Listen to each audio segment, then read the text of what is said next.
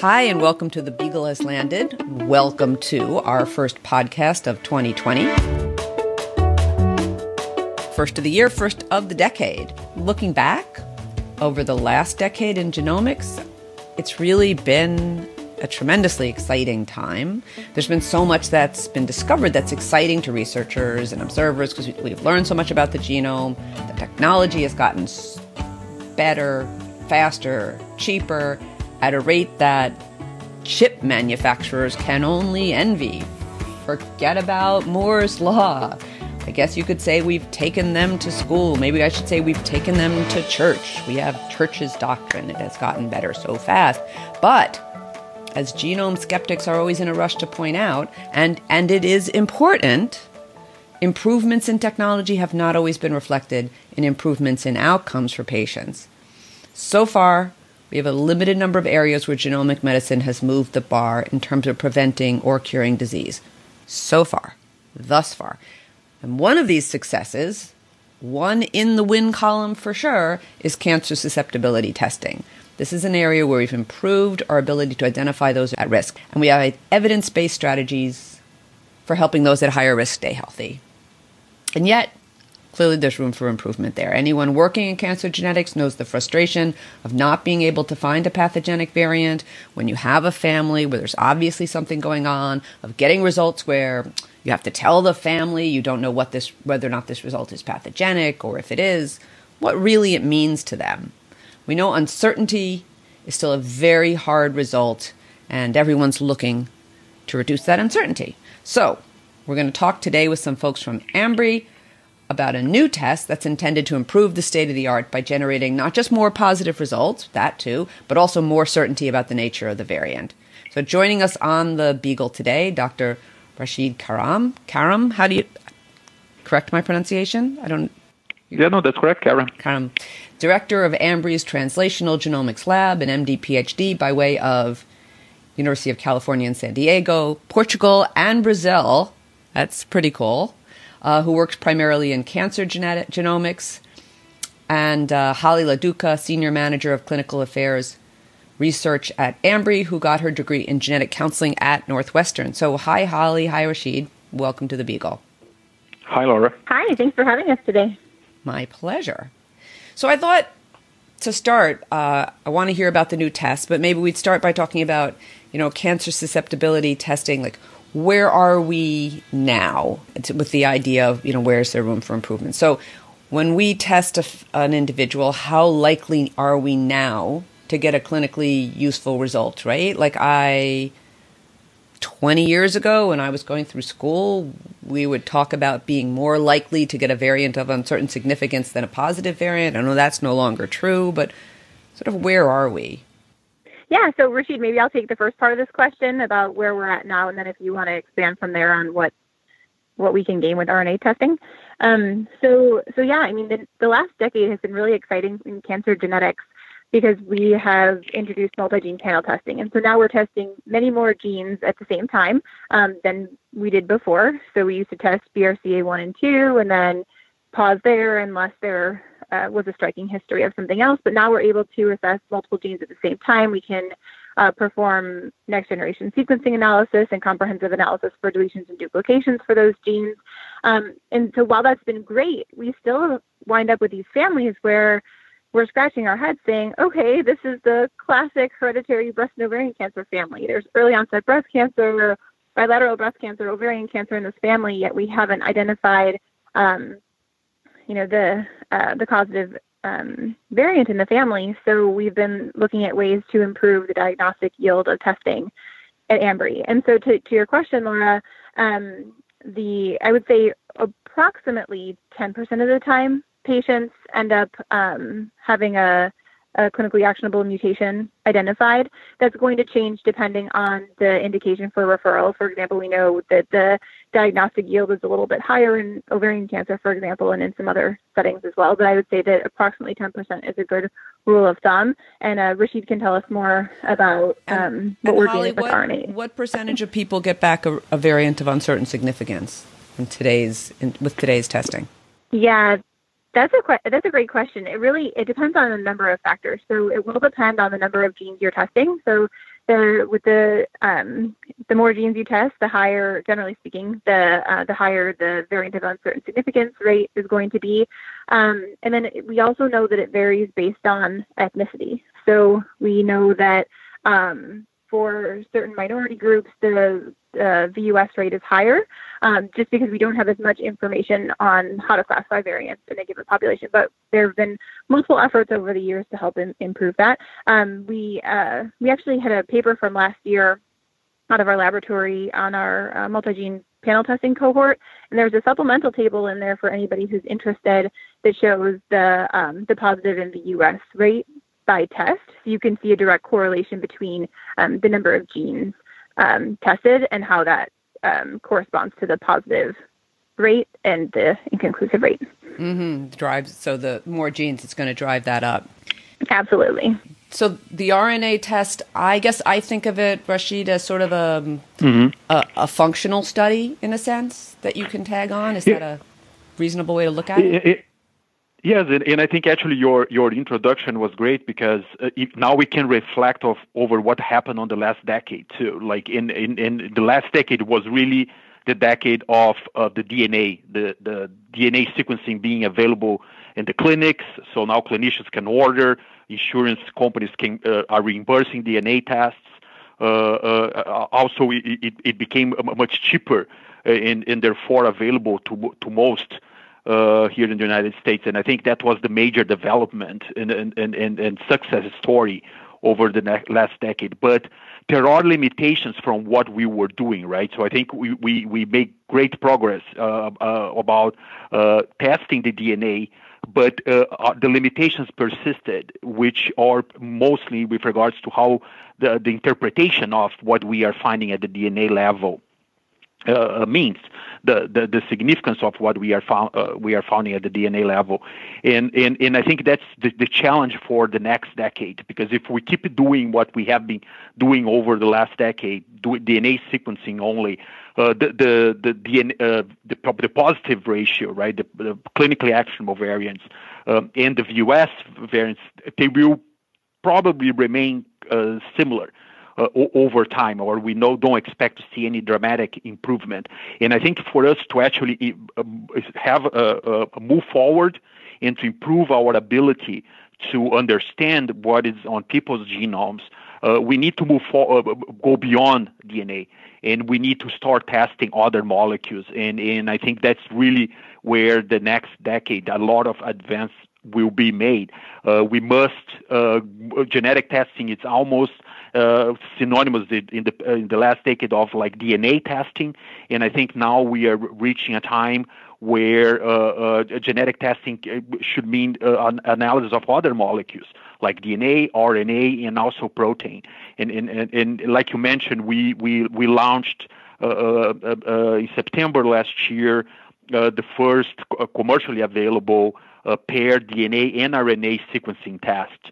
And we already have seen, just with a limited time scope of less than a year, a significant improvement in two fronts. One, it's what the cases that were previously classified as negatives, because of limitations of the DNA testing, by adding RNA, we now suddenly can uncover mutations or pathogenic variants that we were not able to do so only by looking at DNA.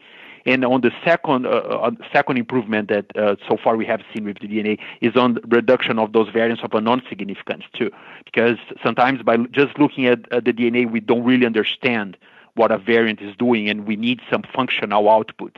And RNA provides that line of evidence that allows us to better understand those DNA variations. So let's talk about each of those separately a little bit, because I think it's interesting. Identifying mutations we wouldn't see. So that's saying alterations in the RNA lead us backwards to the DNA to find mutations that we are either in a spot we didn't look for or we wouldn't have thought was significant. And they exactly. So those type of observations, and I looked at the numbers on it, and I would say that each of these areas, it's not a game changer, but it like bumps it up, right? It just bumps each up. You're not doubling the number of people identified, but it's like 9 or 10% increased yield. Yeah. And so you would then add those, right? Like that's something that one would hope a few years out would be on the original panel, right? You could then go back and sort of say like, oh, this change in DNA is something we should be looking for in our original genome testing.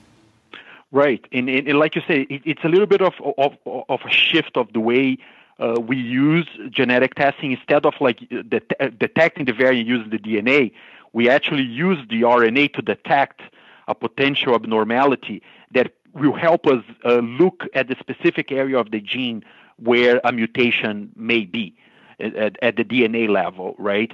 And with regards to the clinical significance, I actually think that this has been a very important breakthrough, and the numbers that we are seeing right now are equivalent to the impact that deletion and duplication analysis had when it was first introduced to clinical testing back in 2006, right? So, and that was pretty much, I think, the last major jump in positive yield that we had. So before we were not able to detect, for example, if one exon was deleted or duplicated from the coding sequence of a gene, and then by adding new technologies, we were suddenly able to do so. And that reflected on an increase in the positive yield of about 5% in relative increase. And we are seeing something similar or even higher depending on the gene. Like we presented data at the NSGC conference last year in October, showing that some genes like ATM, for example, we see a 19% increase in the positive, relative increase in the positive yield, PRC1 14%, MSH2 13%. So it really matters for those patients. So, you know, it's interesting. I remember when we introduced the rearrangement panel, there was a lot of discussion at that point in time. What were the obligations of the labs regarding going back and recontacting patients for whom you did not get a result and saying, hey, we now have something to add to testing. And it's a really controversial thing because recontact's a pain in the ass, right? You can't reach everybody. What are one's ethical obligations? I think, do you feel that this is going to reintroduce that question of recontact for clinicians? Yeah, I think that's a great point. And this just highlights something that we have experienced in the past. And I think it will just become more and more frequent, right? Because genetics it's not a static field. And we don't want to be so. We want to be constantly evolving. We want to add new technology so we can help as many patients as possible. And this is a question that will come up every time a new technology is introduced that allows us to detect variants that previously we were not able to do so. So, and I think that's a healthy part of what's going on. And I think that's something that we should expect in especially clinicians and genetic counselors. This should be part of our conversation with patients, so they understand that with the techniques that we have currently, this is what we can find, but that doesn't mean that 10, 20 years, and shouldn't mean that will not change. Because like I always like to say that we are in the infancy of this business, right? If you think we have been doing this clinically for like a decade, where we will be in 20, 30 years from now, who knows? Yeah, and I think that we should expect, we should expect that things will change, things will evolve, and then patients eventually need to be retested to benefit from those improvements. Holly, have you thought about that? Yeah, you both bring up really good points here. So yeah, I think we saw this happen with the addition of deletion and duplication testing, and also then again with multi-gene panels. People who had patients in the past who were tested with using single gene testing, and then they were questioning whether or not they had an obligation to recontact patients about this new testing that had become available. And I think we'll face the same things. One thing that we're hoping to do to help guide that conversation is to analyze our data in a way where we can give some phenotype-specific estimates as to the increase in diagnostic yield to help guide that. So it might be that for families with a really striking history, or let's say, for example, they have a striking history for Lynch syndrome, maybe those are the ones that we start with where we think we're going to see the highest increase in diagnostic yield. So we're actively analyzing our data to help contribute to conversation, offer some guidance as to when you might be more or less likely to find something in a patient who you tested previously. I think that sometimes it comes down to, though, what are the resources at the clinic level? I think that's a decision that each clinic has to make on their own regarding their bandwidth and ability to accommodate an influx of patients in a field where we're already strapped for resources. And then I think another thing that we can do to help is just continue to put those types of talking points in clinic notes where we let patients know, like Rachid said, that genetics is not static. There are always advances in genetic testing. There are always changes in variant interpretation, and so we encourage patients to follow up with their healthcare provider so that they can have an opportunity to talk about advances in testing and any changes to their test results. And so I think we should continue to do those things and then look and see what the relative increase in diagnostic yield in a phenotype-specific way that we can help. I think ultimately a lot of that, not because it's ethical or moral or whatever, but simply on a practical matter, has to be put onto the patient. They have to know that they need to check back in and so on. And the part maybe that falls to us is to get the word out there so that people see articles and hear things and sort of get the message that if they've been tested and they don't have an answer, checking back in is a good idea. So I want to also go back to what you said in terms of how RNA testing can speak to the clinical significance of variants where we're uncertain of the clinical significance, the VUS. So how does that work, Rachid? Yeah, so VUS they are a challenge, right? They are a challenge to clinicians because they are difficult to manage. I think they are especially difficult for patients to understand what they mean. It's a complex medical terminology too, but also for us diagnostic labs, I always say that we feel defeated every time we send a classification of a VUS. Means that we don't understand what's going on. In RNA, it's an additional tool that we can use to better understand a specific type of variants that affect splicing of the gene, right? And the way we use this currently, we use this following guidelines from the American College of Medical Genetics and Genomics, the ACMG guidelines. So we use the RNA data as a piece of evidence to help us classify. We don't use this as a standalone. We use this as a piece of the puzzle that when we put out together, hopefully we will have a better idea of whether a variant is pathogenic and benign.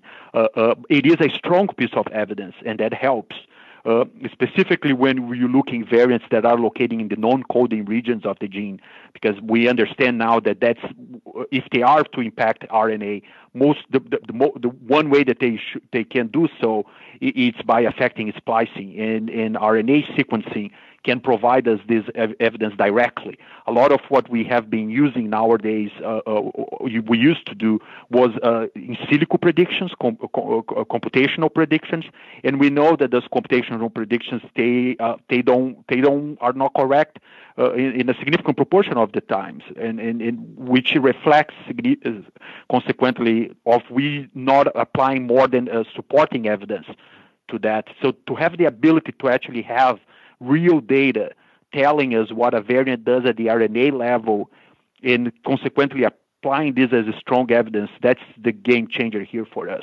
because we allow us to better understand a variant and significantly decrease classification of VUSs, specifically for those alterations that affect splicing.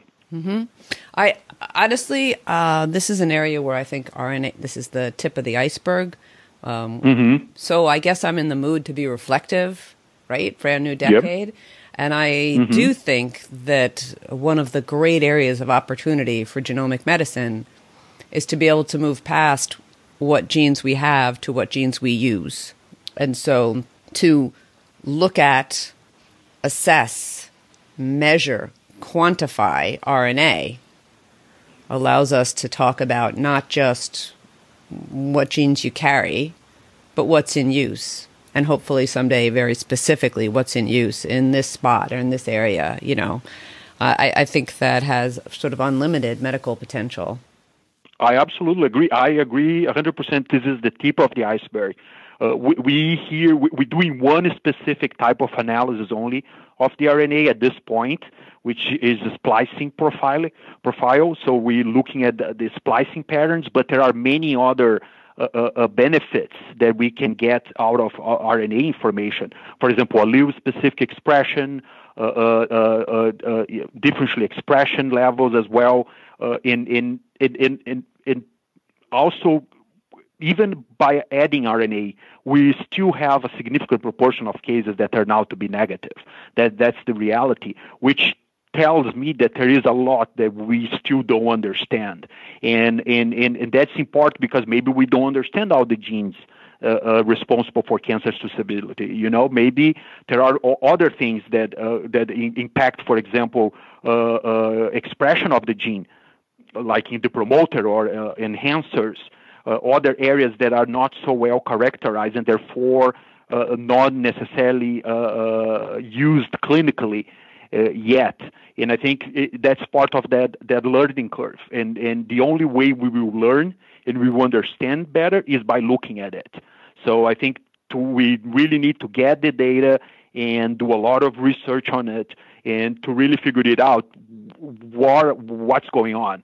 And that's the only way I see that we can do to actually help more patients by improving the positive yield and by decreasing VOS. Yeah. So we've talked about identifying more people who are entirely missed, and we've talked about clarifying variants of uncertain significance, both very big areas. And there's another thing so obviously panel testing has brought a great deal of advantages, identified many more people, simplified the process of testing in many ways. One of the negatives, one of the knocks on panel testing is you have an awful lot of genes where you get a positive result and you're really, it's not like BRCA1 and 2, right? You're really not sure what advice you can give patients based on that positive result. Smaller risks, more uncertainty, and so on. So is it also possible to use RNA to increase the certainty of the information we give people about pathogenic variants in less well-known genes, less well-characterized genes, I should say? Yeah, that's a great question. And RNA, I think we benefit the most with RNA for the genes that we understand the better, right? So like genes, like you mentioned, the link genes or the HBOC genes, we understand the better. So what RNA at this point is doing, it's helping us to identify, okay, this variant results in a loss of function allele. And we know the loss of function in this gene causes this disease. So I think that there is still a lot of work that we have to do to just understand what some of those moderate penetrance genes actually do. And I think there are many other areas that will help us to do so in the future, and RNA is one of them. Mm-hmm. So there's one thing I just wanted to add on that. So for genes like BRCA1 and 2 that have been well studied, there's been quite a bit of information published on the natural landscape of splicing for those genes. But for some other genes that haven't really emerged in genetic testing until we started testing them on panels, we don't know as much about their splicing profiles. And so one important part of our test is actually to compare the RNA results to results from a pool of reference controls, because it's possible for us to see a transcript that looks like it should be abnormal, but then we go back and check in controls and see that half of controls carry that same transcript. So it's much less likely that would cause any would be causative of disease. And so for these genes that have been less well studied, it's going to be just really helpful for us to gain a better understanding of the splicing landscape in general, and that's something we're continuing to track. And are you looking at RNA for each gene that's on the cancer panel? We are looking at RNA for 18 genes on our hereditary cancer panel. Rachid, maybe you want to add a little bit more about our reason for selecting those genes based on expression? Yeah, those genes are exactly those that we actually, because this is a clinical test, right? So we really want to start doing this and set a strong foundation. So we focus on 18 genes that are well understood clinically, and those include the HBOC genes, the Lynch genes, and some other syndromic genes like NF1, P10, TP53, CDH1. Those are genes that there are a lot of research out there and clinical data available that really support that they are indeed involved with cancer predisposition. So we thought that would be a good start for something new such as RNA analysis. So when you started with this test, it was by reflex, right? So no, sorry, not by reflex. That if somebody took a test, took the cancer panel, didn't get a result, they had the option to try the RNA testing. Is that right? And you had Holly said you had low uptake on that? So how did we? That's how we started doing RNA analysis as on our research department, in our R&D department at the Ambry Translational Genomics Lab at the ATG lab back in 2016. And at that time, what we were doing was like you get tested at the panel and you have a VUS, and the VUS is predicted to affect splicing, but we don't have enough evidence to classify the VUS as pathogenic or benign, depending on the predictions. And then we offer to the patients a follow-up test. Look, send us another blood sample. We can do RNA analysis on it, and we believe that will help us better understand what that VUS does. And indeed, we conclude that retrospective analysis, that's how we were calling, last year, and we published that on a JAMA Network open paper, which is open access, in demonstrating that this approach really worked with one big caveat. The patient actually need to send us another blood sample. And as you were mentioning, we observed that only 10%, we offered this test to almost 1,000 people, and only 100 people actually send us the additional blood sample. That's when we realized, and for those that did, we saw that like over 80% of the VUSs, we were able to reclassify them as either pathogenic or benign. So we understood this is a very powerful technique. The limitation is really getting another sample here in the lab so we can isolate RNA to do the assay. That's when we actually had idea, why don't we if this is as relevant as del-dup analysis, structure variation analysis, right? And we offer this to every patient. Why we would not offer to all patients as well RNA analysis up front? And that's the approach that we decide to take, and that's where we are finding out those new alterations. You know, it's very interesting to me that you had this low uptake because it didn't cost anything, right? It didn't cost anything, but also, but it did add extra time.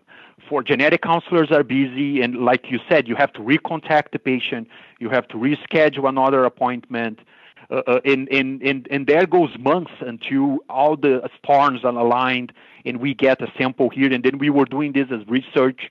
Right, and so we really thought like, well, this actually deserves to be done at the clinical level. Now this test is done at a clinical lab, fully automated. So clinical TAT research, you would have to wait a few months to get your results back. Now you get the results back in 14 days. Right, so it's really fantastic. If you think it's really like RNA sequencing is not something that we invented. What we did is to actually put this into the clinical workflow and be able to deliver both DNA and RNA sequencing results to our patients in a clinical timeline with the least impact possible to medical providers. And I think the clinical timeline there is key. Because, there's with more and more approvals for targeted therapies, I think it's just going to be so important for us to just get that answer right away for a patient. And for these families who have a splicing alteration that would have otherwise been VUS with DNA testing alone, or with a deep intronic alteration that would have been missed with DNA testing alone, that can make the difference between whether or not they're able to be put on a therapy that can help them immediately. And the other thing I'll add is that that is kind of one of the other limitations to how we were offering the testing before, with offering it in in follow-up to DNA testing is that you didn't have that opportunity to look for deep intronic mutations. So we would, if we found an alteration that we thought could benefit from additional splicing analysis, I mean, those are easy to flag because we see, oh, okay, this patient has an alteration at the +3 position. It's a VUS. We think splicing data would really help us here. But for those patients with negative results, it's really hard to cherry pick which of those you should perform RNA testing in. And so now we're able to do that for everybody by offering it concurrently to analyze for deep intronic alterations. It's interesting to me in sort of a general way because it speaks to what's lost and what's won when you look at opt-in and opt-out systems, really. So when testing is automatic, you lose choice to a certain extent, right? It's sort of just a big package and people don't pick and choose how much they want. And this isn't really necessarily speaking to this test, but in general to testing that comes as a package. The same way with the panels. People lose the ability to pick and choose and be like, well, I'd like to know about a risk for this, but that type of cancer I don't want to know about because I don't feel like there's something I could do. Or the more we package things together, the more power the test has, the less choice the person has. But from what you're saying, until you made this a reflex and an automatic option, you were losing an awful lot of people who could have been helped. So I just find that interesting. Right. Yeah, our predictions are that thousands of people over time, right? Remember that we tested hundreds of thousands of individuals, and when the numbers start to accumulate, that's when you realize the significant proportion of individuals that would have benefited from this test that didn't. Yeah, as part of that paper Rachid was talking about, the one in Gamma Network Open, we went back to our cancer panel cohort and estimated the frequency of patients who had alterations that would have benefited, for which the interpretation would further benefit from RNA testing, and it was 2.4% of patients who had a result that could have been clarified with RNA testing. So something for the cancer counselors out there to be thinking about, reaching back out to people, more work for genetic counselors, and reaching out to those families that didn't get a result. But it is very exciting, and I do honestly feel that this is the tip of the iceberg with RNA, and I wonder when other measures of RNA, quantity and tissue specificity and so on. I don't even know what should I be looking for. What's the next big thing in RNA that's going to be clinically significant? I think it's the ability for us, like you mentioned, to detect that a gene is turned on or turned off for other reasons. Like it could be like you have a deletion of a regulatory element that we don't even know exists, but or methylation, for example. So by looking at the RNA, we can pretty much detect if a gene or an allele is on and off, and I think that's going to be the next thing for RNA. This is where genomics is going to overlap with biomarkers and become one and the same thing, right? Right. Yeah. Absolutely. Yeah. Well, it's very interesting. Which I think is a good thing. We've been thinking about these things as separate, but we really should be thinking about them, together. So yeah. It's exciting.